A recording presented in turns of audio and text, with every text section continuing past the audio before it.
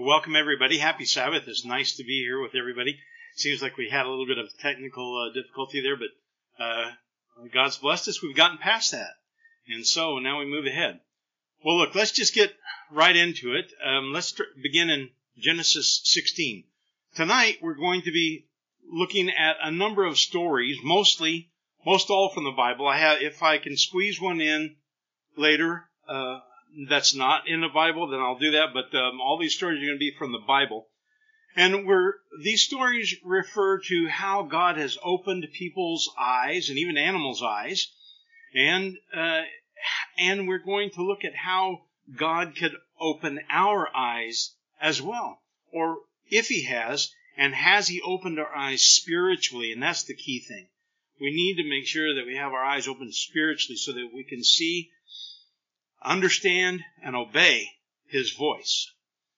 Okay, so let's start in Genesis 16. And what this story is about, this is about Abram and Sarai. And they were married and not having any children. And so Sarai offered her handmaid. Abram went into Hagar. And it says in verse 4, and he went into Hagar, and she conceived. And when Hagar saw, we need to key on all of the words with saw, seen, opened, eyes, all these things. That's one of the things we're going to be keying on tonight. And when she saw that she had conceived. Now, did she see her conception within her womb? No, but she realized it. And so this is an awareness or a mental awakening. So she saw that she had conceived. And when this occurred, she looked upon her mistress with contempt. And Sarai said to Abram, "My wrong be upon you. I've given my maidservant unto your bosom." And when she saw that she had conceived, I was despised in her eyes. So there's a lot of work that God does here using the eyes as far as an understanding or a knowing. But it goes much further. It goes spiritually, doesn't it? Then it says, "But I was despised in her eyes, and the Lord judged between me and you." Now this word judge, it has a peculiar meaning. It means actually to uphold or to champion the cause of. And so it wasn't like as Sarai was asking God, judge between me and Abram and punish my husband because, the handmaid doesn't like me now. It wasn't that. It was, Lord, champion my cause. I've done everything right. And here, help me in this. And so God did. And Abram said to Sarai, verse 6, "Behold, your maidservant is in your hand to do with as it pleases you." And Sarai dealt harshly with her. She wasn't converted yet. And so she dealt harshly with her. And she fled from her presence. Now, there's two she's here. She, Hagar, fled from Sarai's presence. Now, here's where it starts to get interesting. And the angel of the Lord, I want you to key in on that phrase because we'll see this a number of times, the angel of the Lord, found her by a fountain of water in a wilderness by the fountain of the way to Shur. And he said, "Hagar, Sarai's maidservant, where did you come from? And where will you go?" And thus we have the Cotton Eye Joe. And then she said, "I flee from the presence of my mistress Sarai. I've just had it up to here. I can't take it no more." And the angel of the Lord, again that phrase, said to her, "Return to your mistress and submit yourself unto her hands." And the angel of the Lord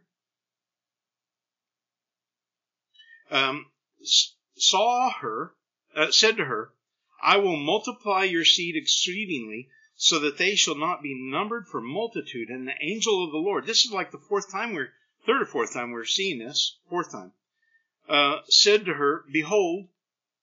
What is behold? It's like saying, look. That's a common parlance now. In Louisiana, it's like, come see. And it doesn't matter if it's adult to adult, adult to child, or even child to an adult. It's not rude to say, come see. Come look at this. Or understand this by looking here. Or look, behold, you are with child and shall bear a son. This is a blessing to you. And you shall call his name Ishmael, because the Lord has heard your affliction, and he will be a wild man. His hand will be against every man, and every man's hand against him, and he shall live in the presence of all his brothers. And she called the name of the Lord who had spoken to her. Now, interesting, she called the name of the Lord who had spoken to her. We'll come back to the phrase angel of the Lord in just a little bit, but look what she says next. You are a God of seeing, for she said, even here have I seen him that sees me. Now, could she, in her regular vision, be able to see the angel of the Lord, the spiritual essence of the individual who appeared to her? Well, no, she would not be able to. So God had to open her eyes and allowed her to see something that was not within her purview. And then she recognized that the Lord God actually saw her. And that she called him that he was a God of seeing, and that I have even seen the God who sees me. Amazing! This has raised her to a new level, a higher level. Verse 14, therefore, the well where she had been found was called the well of the living one seeing me. Pretty sweet, huh? Now let's go to chapter 21 and verse 19. There's a lot of seeing, there's a lot of beholding, there's a lot of knowing. And so we just have to understand what it is that God's trying to tell us. This is the second time that Hagar saw the angel of the Lord. And here it is in Genesis 21 and verse 19. Let's start in 17. And God heard the voice of the boy, and the angel of God called to Hagar out of the heavens and said to her, what ails you, Hagar? What's the matter? What's up? What's wrong with you? Do not fear, for God has heard the voice of the boy where he is. Now, she'd already received the promise that Ishmael would be the father of many, right? Rise up. I skipped ahead. Do not fear, for God has heard the voice of the boy where he is. Rise up, lift up the boy, and hold him up with your hand, and I will make him a great nation. Now, the situation here was that she'd given up all hope. Sarah had sent her away, or Sarai at this point. I think it's Sarah at this point. So Sarah had sent her away again, and she's in the desert, and she set her baby boy over under a bush so she didn't have to see him die. And she went away, and the baby wouldn't see her die because they were thirsting to death. Okay, they were starving to death of water. So now the angel of the Lord appears to her again and says, "Hey, come check this out." Verse 19, and God opened her eyes, and she saw a well of water. Now, was the well of water already there, and God was just now opening her eyes so that she could see it? Or did God just create the well, and then her eyes could see what he had just made? Or had it been obfuscated or hidden from her view? Had she not been able to see it until God opened her eyes? That's what I think. I think it was there all the time, but God opened her eyes, and he kind of clouded her eyes, and there was a blindness that he imparted to her to see whether she was going to trust him or not, and see if she would call on his name. Let's keep going, because we've got a lot of stories to go. Anyway, he opened Hagar's eyes to be able to see a well. 22, chapter 22, verse 9, the second portion. And he bound Isaac his son and laid him on the wood upon the altar. And we're going through 13 on this. And Abraham stretched out his hand and took the knife to slay his son. And the angel of the Lord, we've heard that term before, right? Called to him from the heavens and said, Abraham, Abraham. And he said, here I am. And he said, do not lay your hand upon the lad, nor do anything to him, for now I know that you fear God, seeing that you have not withheld your son, your only son, from me. Now, is this the angel of the Lord talking? He says, from me. You haven't withheld your son from me. Well, we're going to understand the word for angel here in just a little bit. And Abraham lifted up his eyes and looked. We're keen on seeing, right? So he lifted up his eyes and looked. Now, Fred said many times that he thinks that God created the ram and had his horns caught in the thicket right then. Entirely possible. Or it could have been there all along, just waiting for the time when God would remove that veil so that he could show him. And God already had it there in the wings waiting for him if Abraham chose correctly. I don't know. Then Abraham lifted up his eyes and looked, and behold, behind him a ram was entangled in a thicket by its horns. And Abraham went and took the ram and offered it for a burnt offering instead of his son. And Abraham called the name of this place, the Lord will provide, so that it is said unto this day, in the mount of the Lord it will be provided. Again, it talks about the angel of the Lord called Abraham out of the heaven the second time. Very interesting. Let's now go to Numbers 22. Numbers 22. And we're going to see, this is the story of Balak and Balaam and Balaam's ass. And sometimes I feel like I work for Balaam. I'm that donkey. Sometimes it just gets a little bit rough out there, doesn't it?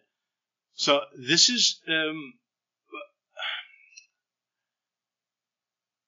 this story is pretty self-evident. But let's start in verse 20, and we'll just kind of skip through things and see it. But this is a humorous story, and it's so amazing that God's sense of humor comes out so clearly, and that Balaam is so oblivious.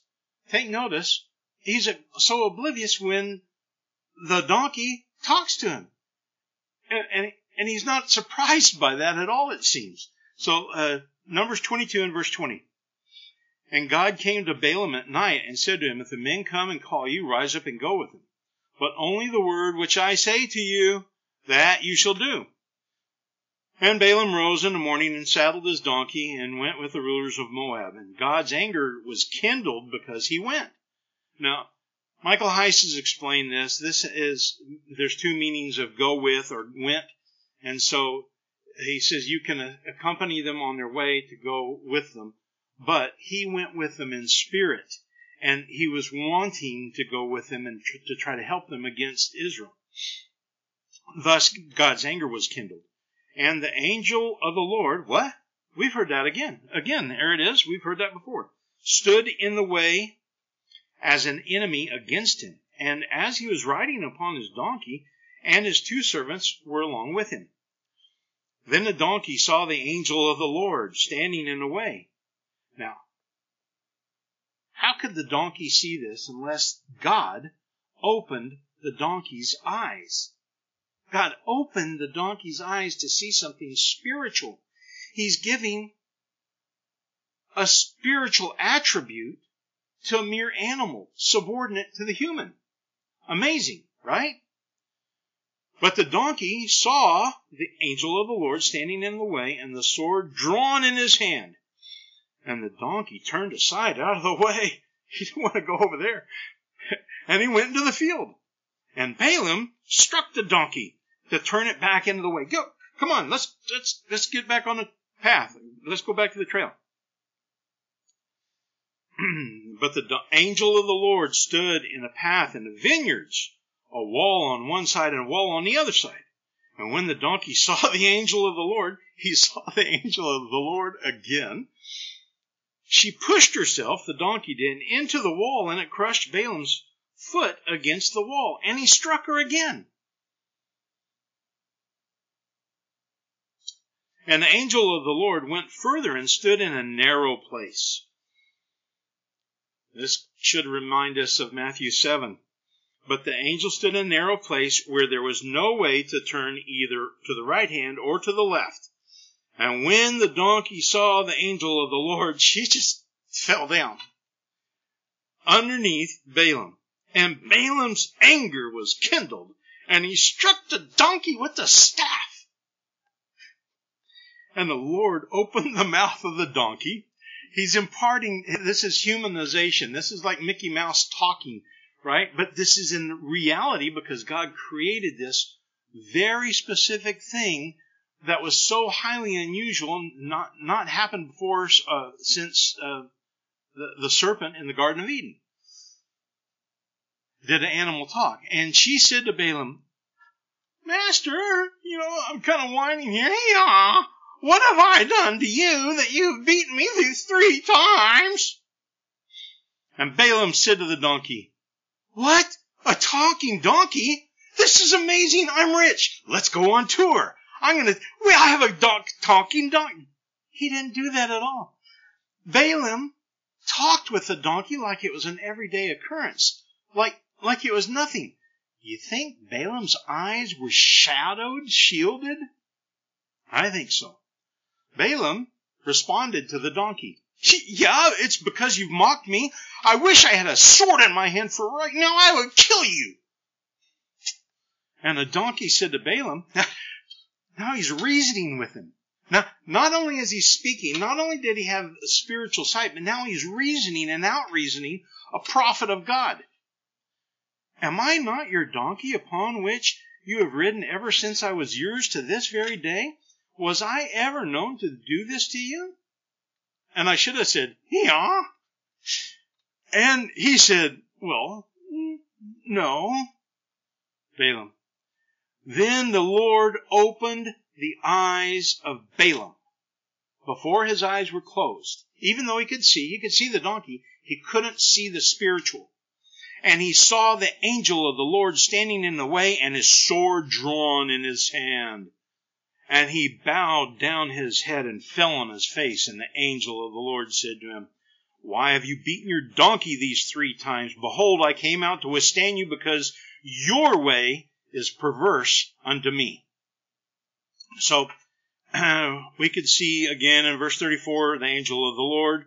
He says, I've sinned. Verse 35, and the angel of the Lord said to Balaam, Go with him in, but only do the words that I shall speak to you, that you shall speak. And if you'll notice, those are the same words the angel of the Lord gave when we see in verse 20, and God came to Balaam at night and said to him, If the men come to you, rise up and go with them, only do the words which I say to you, that shall you do. So those are the same words, but it was God that came to him at night, and now it's the angel of the Lord here.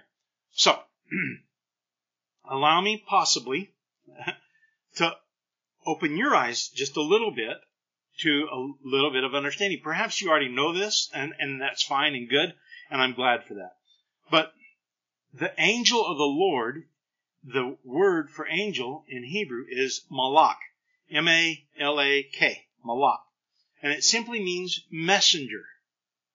So, when we see the messenger of the Lord talking to Hagar and Abraham and Balaam, it's very entirely possible that the messenger of El Elyon is the second God of the Old Testament, Jesus Christ, if you will, the Lord, the Yahweh.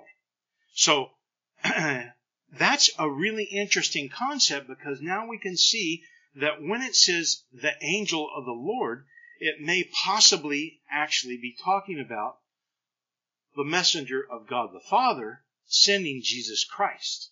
So thus it could be that it was the same messenger in verse 20 who was God talking to Balaam. Interesting, huh? That's a little point. That's something little. But what's cool is that God can open your mind and mine to neat things, cool things, things of understanding, of depth, that help us to grasp things that are so profound in this life. Just recently, within the last 2 weeks, I found something and it says, whoa, I've never taken it that way before. So I'm working on a message. This is just a teaser, okay? But so I'm working on a message for the future, where it changes everything as far as how we look at the kingdom of God. For me, maybe not for you. Okay. Now let's go to 2 Kings 6. 2 Kings verse 6. And there's so many stories in the Bible that we can see where God is telling us, opening the minds of his servants or non-servants or people that he's showing. And right here in 2 Kings 6 in verses 14 through 20, this is Elisha's servant. And he was all scared. In 14 through 20. Okay. And he sent there, so this is what's happening. A king was wanting to ambush the king of Israel, and so he laid an ambush, and they laid in wait, and Elisha knew about it, and God told him, and so he sent word to the king not to pass by that way. And now the other king that was doing the ambushing was all ticked off and mad, and he says, who spilled the beans? There's a traitor in our camp. Who's the mole? Let's find him. And somebody said, no, my lord, it's not that at all. It's the prophet Elisha. He knows every word you say in secret in your bedroom. And so they went to send horses and chariots against Elisha.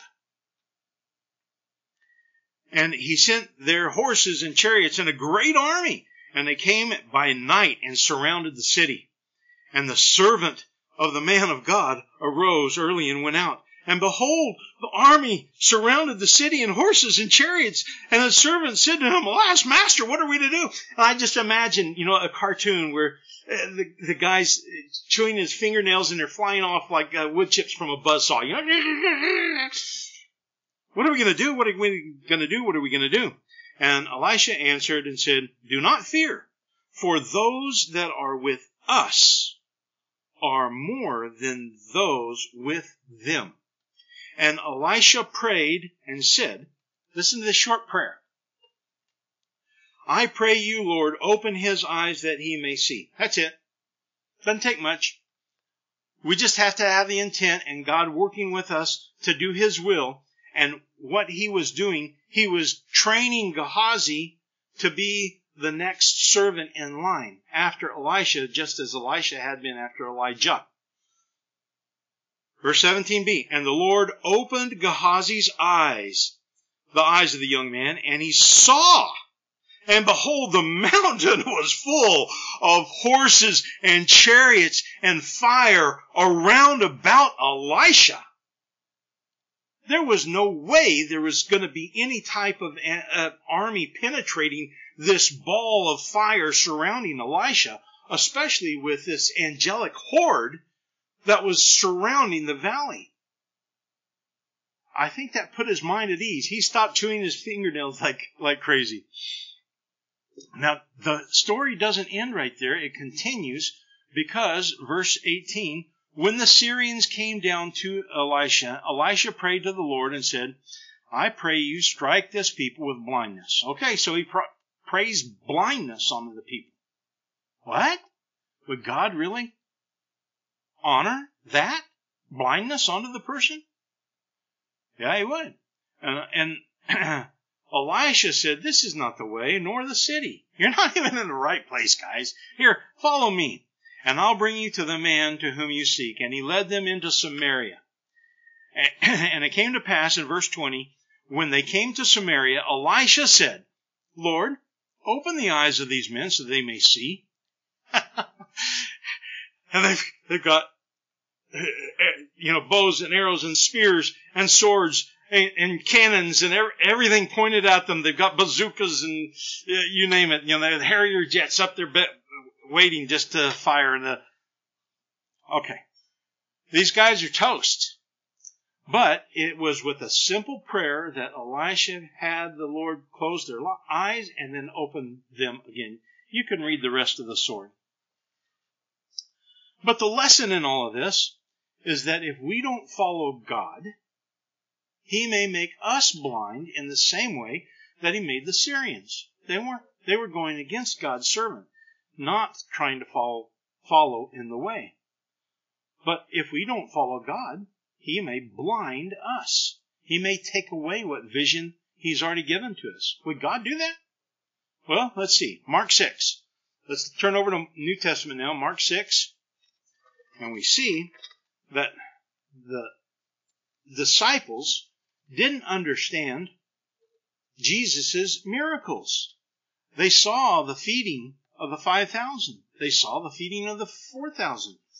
When they saw Him walking on the water, and when He calmed the sea, but when they saw Him walking on the water, they were amazed, but they still didn't get it. Why? Mark 6:48 through 52. And He saw them laboring in the rowing because the wind was contrary to them. And about the fourth watch of the night, He, Jesus, came to them walking on the sea, and would have passed them by. I think that's so funny. God has such a sense of humor. So here they are floating in a boat, and they're having a rough time and whatnot. Jesus starts walking on the water, and it's as though He's going to walk right by them, like He's just on an evening stroll. And there's just a barking dog over there, but He's behind a fence. Oh well, just keep going on my merry way. And they're amazed, one, that there's somebody walking on the water, and then He would have walked right by them. Now what happens? But when they saw Him walking on the sea, they thought it was an apparition, and they cried out. Again, back to the biting of the fingernails. And they all saw Him and were alarmed. It's an understatement. And immediately He spoke to them and said, "Be of good courage. It is I. Do not fear. Don't worry. Be happy." Thus we have another song born. The first one was the Cotton Eye Joe, right? Okay, I'm teasing in all this. Then He went up into the ship with them, and the wind ceased, and they were amazed in themselves far beyond measure, and they wondered. But they didn't get it. Now why is answered in verse 52. For they did not understand the miracle of the loaves, because their hearts were hardened. Their hard, stony, rocky hearts were hardened, and it did not allow them to have their eyes opened. They couldn't see anything because of the stoniness, the rockiness of their hearts. And yet God was working to open their minds. Let's turn now to Luke 24. Luke 24. All right, last chapter in Luke. Luke 24, verse 45.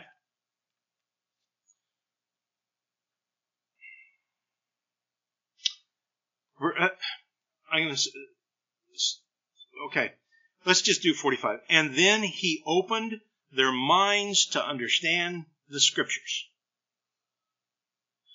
Now, opening their minds to understand is the same as saying He opened their eyes to be able to see and understand spiritually.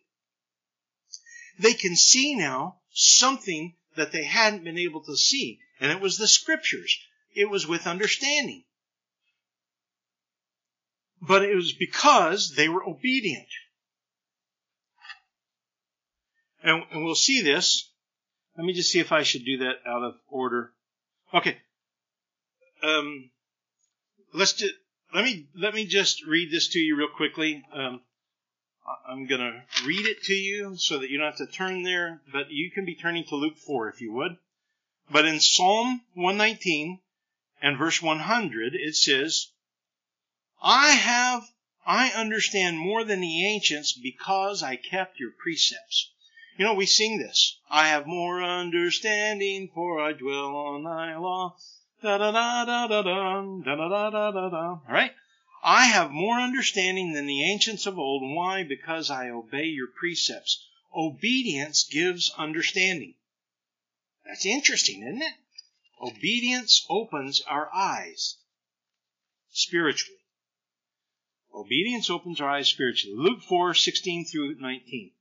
This is so interesting. Jesus Christ here was now beginning his ministry. He talked to the woman at the well, and now he went into the synagogue, and they handed him the scroll, and he opened it to Isaiah, and he read from Isaiah 61. But what's interesting is he added to the scroll. He added something that wasn't in Isaiah 61. And we're going to turn there as well. But let's read this, Luke 4:16 through 19. And he came up to Nazareth, where he had been brought up, and according to his custom, he went into the synagogue on the Sabbath day and stood up to read. And there was given him the book of the prophet Isaiah. And when he had unrolled the scroll, he found the place where it was written. This is interesting because this is on the Sabbath, and he's teaching them something very valuable, and he's beginning his ministry with these words. This is the quote from Isaiah. The Spirit of the Lord is upon me. For this reason he has appointed me to preach the gospel to the poor. He has sent me, Jesus talking here, to heal those who are brokenhearted and to proclaim pardon to the captives. Right there, right here, he inserts something. Now, he inspired Isaiah. He and God the Father, right? They inspired the prophet Isaiah to write what he wrote. Did they just not think of it? And now, during Jesus' ministry, it's like, oh, you know what? I should add something. I should put something else in here. It's not like that. And we'll go back to Isaiah 61 and see that in just a second. But I'll ask you to hold your place here as well. But let me finish this. It says, and recovery of sight to the blind, and send forth deliverance to those who have been crushed, and to proclaim the acceptable year of the Lord. Now let's look at Isaiah 61, keeping your place here. Isaiah 61. We see where he's quoting here from Isaiah. And it's the very same words, almost word for word, because it was a quote. Jesus was quoting from what he had inspired Isaiah to write. Isaiah 61:1. The Spirit of the Lord is upon me, because the Lord has anointed me to preach the gospel to the poor. He has sent me to bind up the brokenhearted, to proclaim liberty to the captives. Wait a minute. And to proclaim the acceptable year of the Lord. Oh, wait. Where's the blind to give the... And recovery of sight to the blind? Wait, where is that? It's not here. Yet. Opening of the prison to those who are bound, and to preach the acceptable year of the Lord. So we don't see where Jesus talks and says, where he had inspired Isaiah to write, giving recovery of sight to the blind. Let's keep going. The reason why he stopped right there in Luke 4, and let me just keep reading. And after rolling up the scroll, he delivered it to the attendant, and he sat down, and the eyes of everyone in the synagogue were fixed on him. And then he began to say to them, today this scripture is being fulfilled in your ears. And they had to understand that there was something deep that was going on, because he was claiming that the Spirit of the Lord was resting on him and that he was there to proclaim. But they didn't challenge him on the scripture. Why? Here's why. The rest of this is the rest of his ministry when he returns. So, Isaiah 61:2, to preach the acceptable year of the Lord, and that's where he stopped. And now this is the second part of his ministry. Remember, he was cut off in the midst of the week, 3.5 days. And now when he returns, he'll finish his, and he will finish his ministry to the earth, and with this, and the day of vengeance of our God, to comfort all who mourn, and to appoint to those who mourn in Zion, giving to them beauty for ashes, and the oil of joy for mourning. That's yet to come. I mean, has he not done that in our lives? My life was a pile of ash. I had no hope. What was I living for? What was my potential? Zilch. What was yours? God has opened my eyes and given me an understanding far beyond I ever hoped for. He's given me beauty for ashes. He's given me the oil of joy in the morning. The mantle of praise for the spirit of heaviness. I don't have to be weighed down.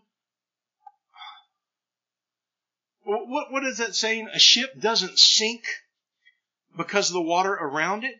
A ship sinks because of the water that's in it. So, what do? What do I do? Don't let what's going on around us get into us. We have the hope of the Spirit. We don't want the world getting into us. We are keeping that water out. We're keeping it at bay. Tongue in cheek.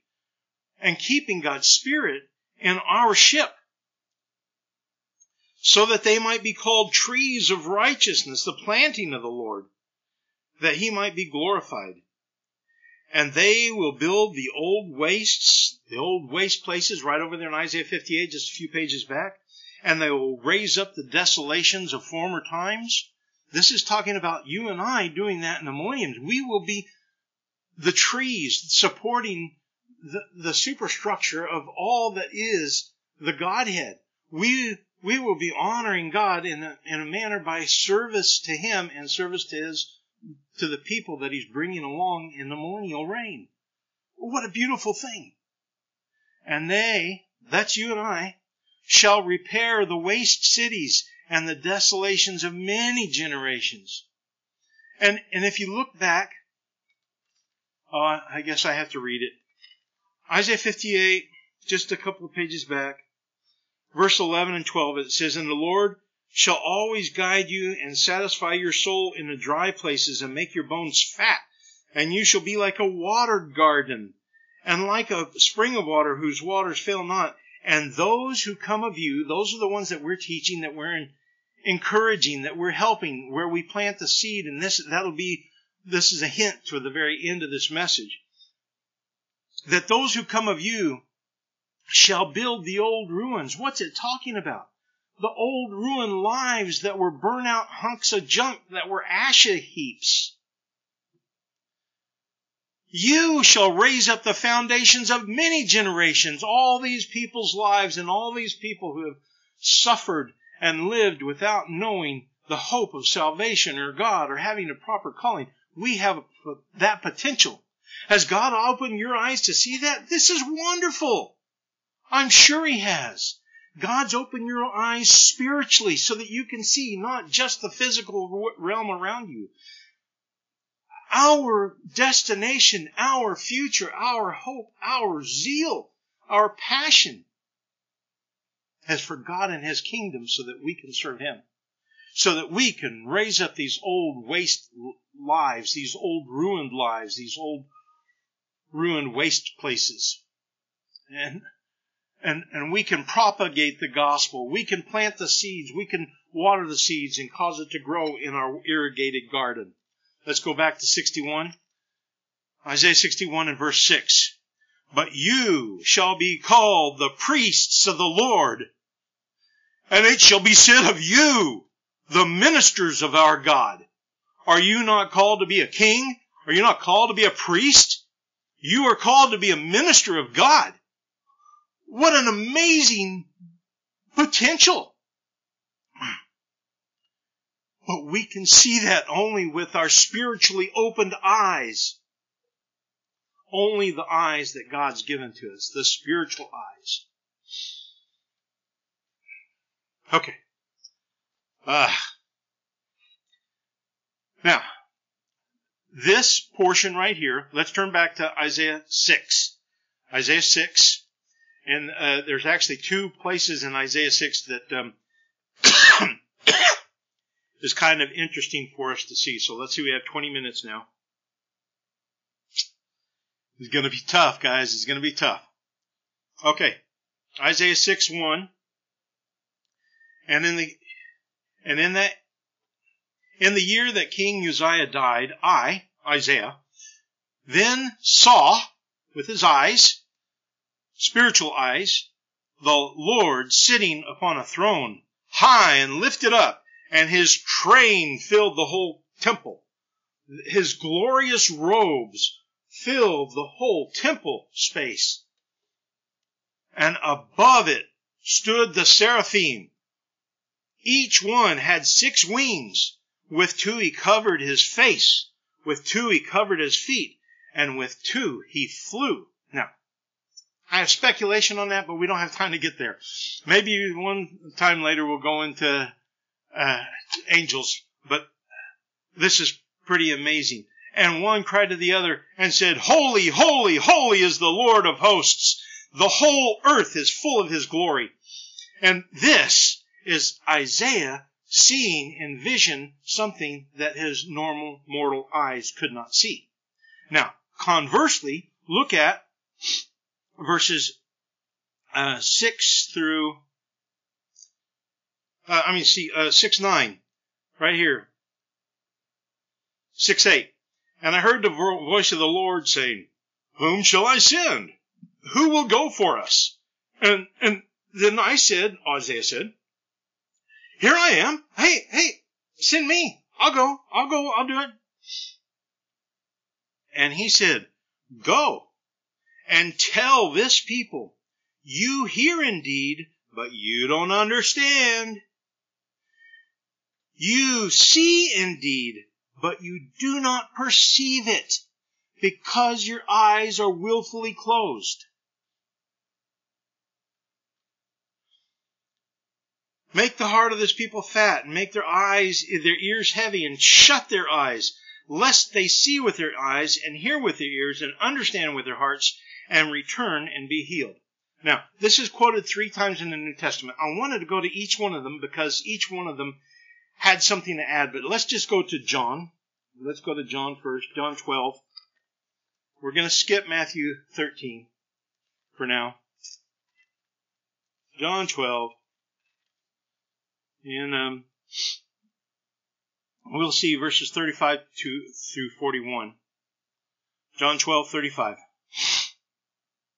And Jesus said, Yet a little while the light is with you. He's talking about himself being the light of the world, right? Yet a little while the light is with you. Walk while you have the light, me, he's saying, so that the darkness will not overtake you. Don't let the water of this world, this evil water, the bad, corrupt water, all this corruption that's everywhere around us, don't let that in. Keep your boat secure, so that the darkness will not overtake you. For the one who walks in darkness does not know where he is going. While you have the light, Jesus is talking about himself, believe in the light, so that you may come to the so that you may become the children of light. Jesus spoke these things, and then he departed from them and was in hiding. Verse 38, And so the word of the Lord, word of Isaiah the prophet might be fulfilled, who said, Lord, who has believed our report, and to whom has the arm of the Lord been revealed? And it's for this very reason that they could not believe what Isaiah had said. He has blinded their eyes, hardened their hearts, so that they would not see with their eyes, nor understand with their hearts, and be converted, and I would heal them. So there's not an angel versus a devil fight in every man's head right now. Jesus is not fighting with Satan the devil, striving and losing souls or winning souls. He calls who he wants. He opens the eyes of those he wants to see. And by God gives the calling, right? John 6:44, we see that. And then we understand that Jesus then works with them once God does the drawing. And then he opens our eyes so that we can see. How has God opened your eyes? What do you see spiritually? What is it spiritually that we can see, that we can perceive, that we were not able to perceive before we were baptized and had God's Holy Spirit? Let's go now to Acts 28. Acts 28, last chapter in Acts, I believe. And we'll see that this is quoted again. And Acts 28b, 25b. So second half of verse 25. Well did the Holy Spirit speak by Isaiah the prophet to our fathers, saying, Go to this people and say, In hearing you shall hear, and in no way understand. And in seeing you shall see, but in no way perceive. You're not going to get it. You can't get it. God's not opening your mind so that you can see it. He's not giving you the spiritual vision. For the heart of this people has grown fat, and their ears are dull of hearing, and they've closed their eyes, and I might add willfully, lest they should see with their eyes, continuing with Isaiah's quote, and hear with their ears, and understand with their hearts, lest they should be converted, and thus then I should have to heal them. God doesn't want to give them a spiritual healing yet. It's not their time. God is developing His family, and He had Jesus Christ as His first of the first fruits. Then He'll have the first fruits, and then He'll have the massive mass harvest. And who knows how many harvests He's going to have? I mean, seems like, well, that's controversial. I'm not going to get into that, but it just seems like there could be many harvests if we look deeply into Scripture. But God closes people's eyes spiritually so that they have spiritual blindness until He is ready to convert them. And God allows deliberate blinding. In my notes I said, God allows deliberate blinging. Bling! If God has opened your eyes, do you see? What do you see? If God has opened my eyes, what do I see spiritually? What can I see spiritually? Now, to confirm that God closes people's minds and deliberately causes blindness, let's go to 2 John 1. 2 John 1 and verse 9. 2 John 1:9, it says, Anyone who transgresses and does not continue in the doctrine. Okay, so they have the doctrine, and they choose to not continue with the doctrine. Rather, they choose to transgress the doctrine. Anyone who transgresses and does not continue in the doctrine of Christ does not have God. But the one who continues in the doctrine of Christ has both the Father and the Son. Remember Psalm 119, verse 100? I have more understanding because I dwell on your precepts, because I dwell on your law. Now, 2 Corinthians 3. I can't do this message without going to 2 Corinthians 3. 2 Corinthians 3.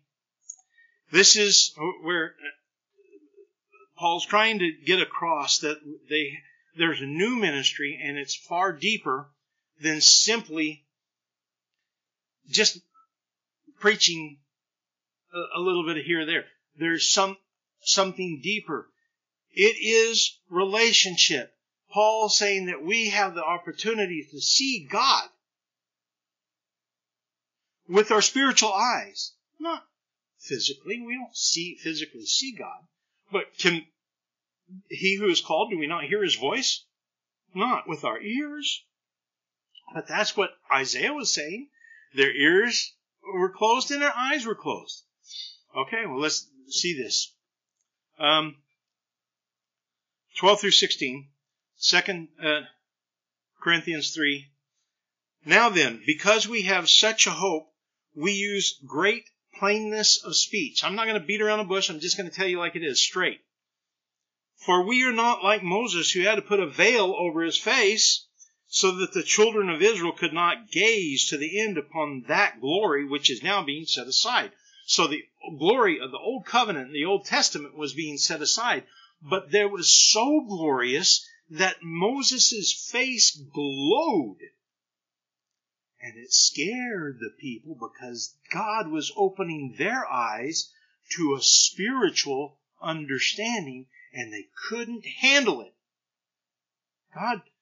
Moses, don't let God talk to us. Covering our ears, right? Don't let us see God's reflection in your face. Oh, covering our eyes, right? Let's keep going. But their minds were blinded. God did that.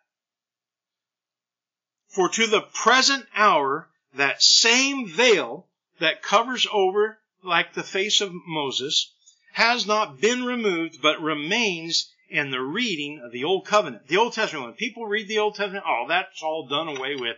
We don't have to obey the Old Covenant, Old Law. That which veil is removed in Christ. When we have a fuller understanding of who and what Christ is, that Jesus Christ was preached out of the Old Testament, that Jesus Christ inspired the Old Testament, along with God the Father, then we can understand that the Old Covenant was glorious, and it was emitting light-filled electrons. But the people couldn't see it. They wanted that veil. For to this day, when Moses is read, the veil lays on their hearts. But when their hearts turn to the Lord, the veil is taken away. So people actually can choose to partake of the truth if they choose to, if they would choose to.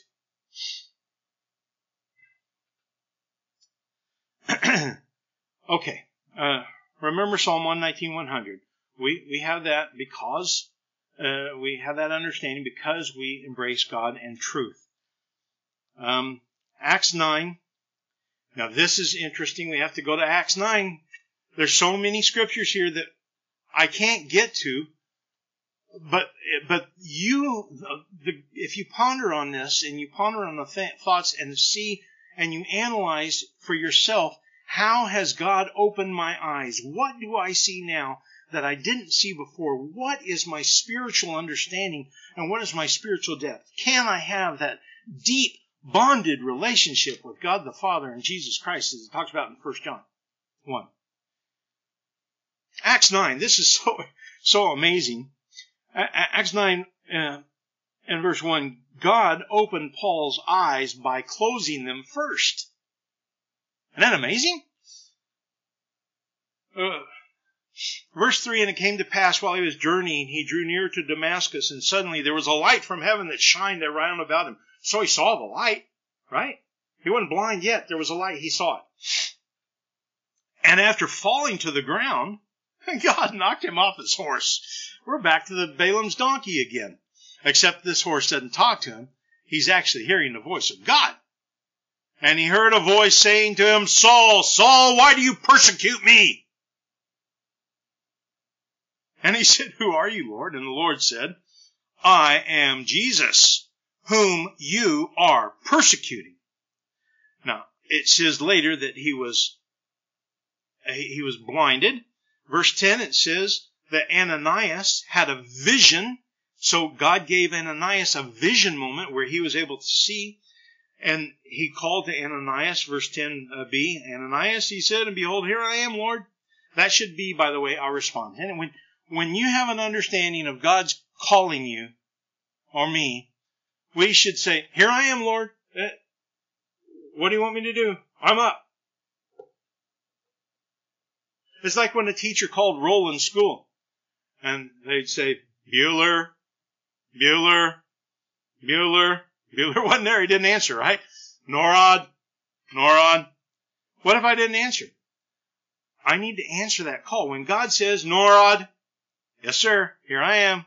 What can I do? Please, let me serve you well. Open my eyes that I may see. Then he said, Lord, I know this Saul of Tarsus. He's a bad dude. He's persecuting the church. And verse 12, God had given Saul a vision. And he said he had seen in vision a man named Ananias coming and putting his hands on him so that he might receive his sight. And And he says, yeah, but he's doing all this evil stuff. Verse 15, go to this man, for he is a chosen vessel to me to bear my name before the Gentiles, the kings, and the children of Israel. And look at this, verse 17. Ananias went his way and came to the house, and after laying his hands on him, he said, Brother Saul, the Lord has sent me, even Jesus, the Lord Jesus, has sent me, who appeared to you on the road. So he knew what had happened, in which you came, so that you might receive sight and be filled with the Holy Spirit. And then, as it were, the scales immediately fell from his eyes, and he instantly received sight, and he arose up and was baptized. Now, this is a pretty amazing thing, because God blinded Saul before he enlightened Saul.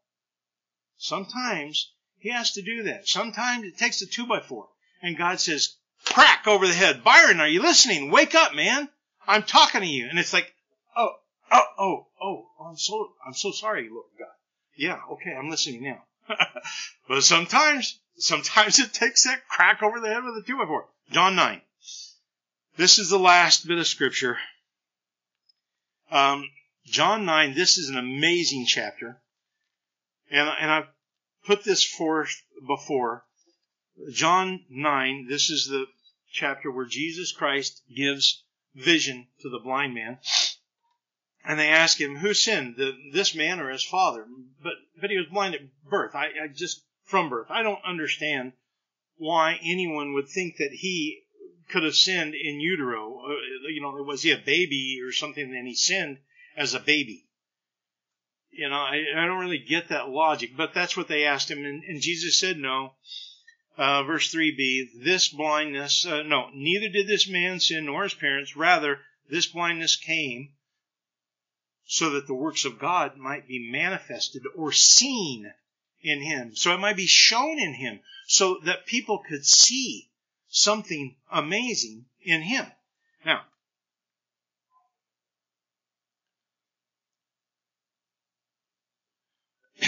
you can turn to Luke 11, 33 through 36 on your own time. But we are walking now in the spiritually darkest part of this world has ever known. It was terribly dark before the flood. And that darkness means an absence of light. But we are the light of this world, and we see that in Matthew 5, 14 through 16. You and I are the light of this world. We are supposed to be shining and expanding and allowing our light to shine so that others may see. We have a part in Jesus' first half ministry. Isn't that cool? Pardon me.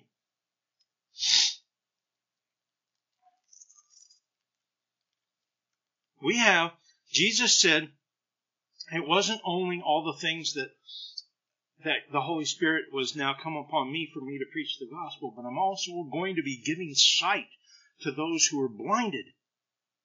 And that is part of our effort along with Jesus. Because why? Because we're Christians. Because we're named after Him. We are Christians. We're followers of Christ. So as followers of Christ, we should be imparting that same vision, the same spiritual understanding, that same light that can emit from our faces just like it did from Moses' face. But not in a physical sense like it was in Moses' time, but rather in a spiritual sense. Okay. Pardon me just a second. I had that little lozenge in my throat to kind of soothe my throat a little bit. Almost every verse in this whole chapter is either headed towards sightedness or blindness. You're either trying to see something or understanding something to be seen, or you're the Pharisees trying to hide and obfuscate, to shield the truth, and trying not to see. Trying not to allow Jesus to have done His miracle, which He did. So, we are not to hide our light. But now let me just read some of these verses. 7. And he said to him, Now, verse 6. After saying these things, he spat on the ground, and he made clay of the spittle, and he applied the clay to the eyes of the blind man. So he made mud. He spat in the dirt and made mud and put it on the eyes of the blind man. Now, I've submitted this before, that these are the same two elements. There was the mist and the earth, the red clay, the Adam, and that's what the Creator God formed Adam out of the dirt of the ground and the mist. So he had the same two elements. And then he breathed onto him and gave him life through the breath. Interesting. Here, Jesus makes the same mud, the same clay that he made man out of, maybe, and he creates new eyes for the blind man that was blind since birth. Verse 7, and he said to him, go and wash in the pool of Siloam, which is by interpretation sent. Then he went and washed, and he came from there seeing. He washed. The water was the symbol of the Holy Spirit. Do we see these amazing things? Does God open our minds to see? Yes. Thank you, Lord, for showing us a little bit. Okay, keep going. 10 through 11. Then they said to him, how were your eyes opened? And he answered them, a man named called Jesus made clay and applied it to my eyes and said, go to the pool of Siloam and wash. And after I went and washed, I received sight. I could now see again. 14 through 15. Now, it was the Sabbath day. Remember when Jesus opened his ministry? It was the Sabbath day, and he said that was part of his job, was to give the blind sight. Now, it was the Sabbath when Jesus made the clay and opened his eyes. Therefore, the Pharisees, in turn, also asked him how he had received his sight. How he had received sight. So, again, we have sightedness. Verse 17. And they said to the blind man again, what do you say about him since he opened your eyes? And he says, he's a prophet. What? He opened his eyes, just as he's done for us. Verse 21. And how does he now sees, this is the blind man's parents talking, we don't know. Or who opened his eyes? We do not know. He's of age. He's over 30. He knows what he's doing. He's of physical maturity. He can speak for himself. He's of age. Ask him. He will speak for himself. Verses 25 and 6, then he answered and said, whether he is a sinner, talking about Jesus, this is a blind man, I do not know. One thing I do know, the facts are, I was blind, but now I see. Is that not you and me? Verse 26, and they said to him, what did he do to you? How did he open your eyes? So they're acknowledging after a sense that he did open his eyes. Verse 30, and the man answered and said to them, this is truly an amazing thing that you do not know where this man has come from, yet he has opened my eyes. So time and again it shows that Jesus opened the eyes of the blind man. Now, look at verse 39. This is Jesus declared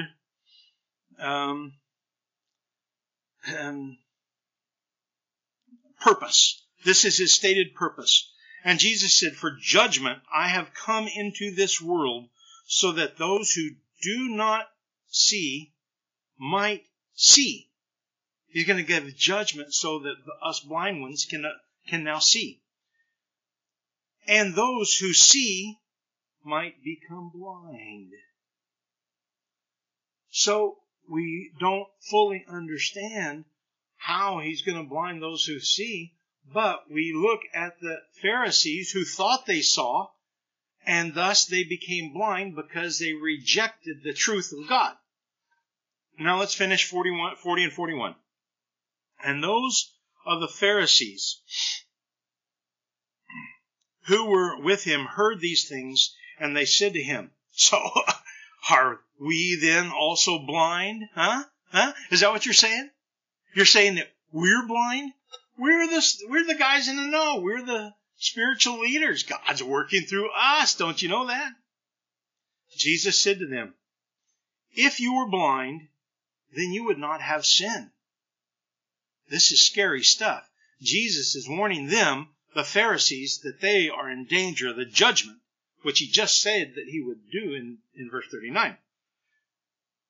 They are in danger of losing their eternal life here. Listen, Jesus said to them, if you were blind, you would not have sin. But now you say, we see. Therefore, your sin remains without covering, without any blood shed for it. You still have your sin, Jesus is telling the Pharisees. Thus, they retain their blindness. Thinking that they see, they are blind. Does this not remind you of Romans 1? That there's so many scriptures that could support all this, but it's incumbent upon you and I to strive for spiritual vision, to see God in His clarity, and to hear His voice and to obey. So in conclusion, what do we do with the vision, with the seeing, with the opening of the eyes that God has given to us? Well, the first thing is we have to thank Him. We have to show appreciation. We have to glorify God for granting us vision that we would not have had otherwise. Secondly, we have to expand it. We have to grow it. We have to seek more of it. We have to pray for more of it. God, grant me that I might see. Help me to understand. Show me your way. Right? Did David do that all the time? So we want to develop this gift. And what happens if we don't develop it? We lose it. Third thing is, and this is what I was saying earlier, that hinting that us reflecting our light and shining our light so that God's light rather, reflecting God's light down to us and our faces going outward. We have to give it to others. We have to share it. We have to expand our realm of influence. We have to let our light so shine. Of course, we don't want to cast our pearls before swine, but we can plant seed, can't we? We can plant seed wherever we go and see if there's something comes of it. Maybe God will cause that seed to germinate and it'll come up like a little plant. And maybe that little plant will become one of the trees like you and I are that we read back in Isaiah. We can plant these seeds. We share this because we appreciate that what God has given to us, and we want others to have it as well. We want to enjoy our gift, and we want others to enjoy the gift that God has given to us so that He could give it to them. Brothers and sisters, we are to build the old waste places of people's ruined lives. When they're sitting in their ashes, God through us, through His Spirit in us, can give them beauty for their ashes. We can be a witness to them. We can share with them God's truth because we can help to open the eyes through our works by planting seeds, by allowing our light to so shine. We can help to heal our neighbors. And as a Christ follower, as a Christian, as a Christian, what can you do? You can do that part of Jesus' ministry. We can help to fulfill that part of Jesus' ministry through us. We can spread the light and we can give sight wherever you can.